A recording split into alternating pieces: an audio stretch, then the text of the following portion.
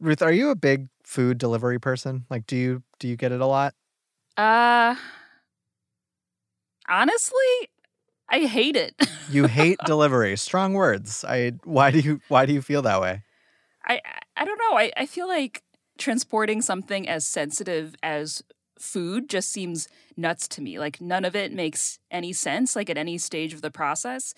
And yet we're kind of all at this point where so many of us expect everything to be deliverable. Like, if you're actually hungry, why would you pay a premium to wait 45 minutes to get fries delivered to your home? They're gonna be bad. I don't think that's always true. Like, I can't make good fries at home, and I have had fries delivered, and I would say they were good and delicious, dare I say. I don't believe you. It's your loss. You know, you have to put a little bit of faith in fries. And I don't do it every day, but I think delivery, it can be kind of great. I may be more cheap than anti-delivery, but I have to admit that it's also helped me out a lot during this pandemic. And maybe it's just that I've become more aware of its highs and lows. Right. There definitely are highs and lows. Like, food delivery was talked about as a way for restaurants to make up all this lost business during the pandemic. Sure, but then you hear about how brutal it can be to work in delivery, especially during a public health crisis. So how do we wade through all of this? I'm Patrick Fort. And I'm Ruth Tam. This is Dish City, where we tell stories about food to understand the places where we live. On this season, we dive headfirst into the world of delivery.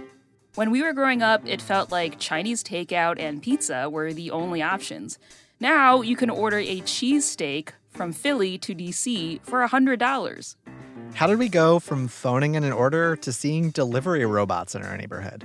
In every society, if you were rich enough, you could pay somebody to bring you literally whatever food you wanted.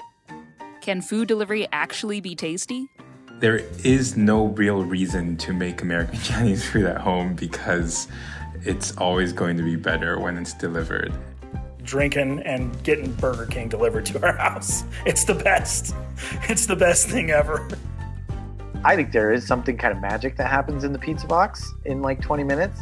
I think it can be some of the best pizza you'll ever have in your life.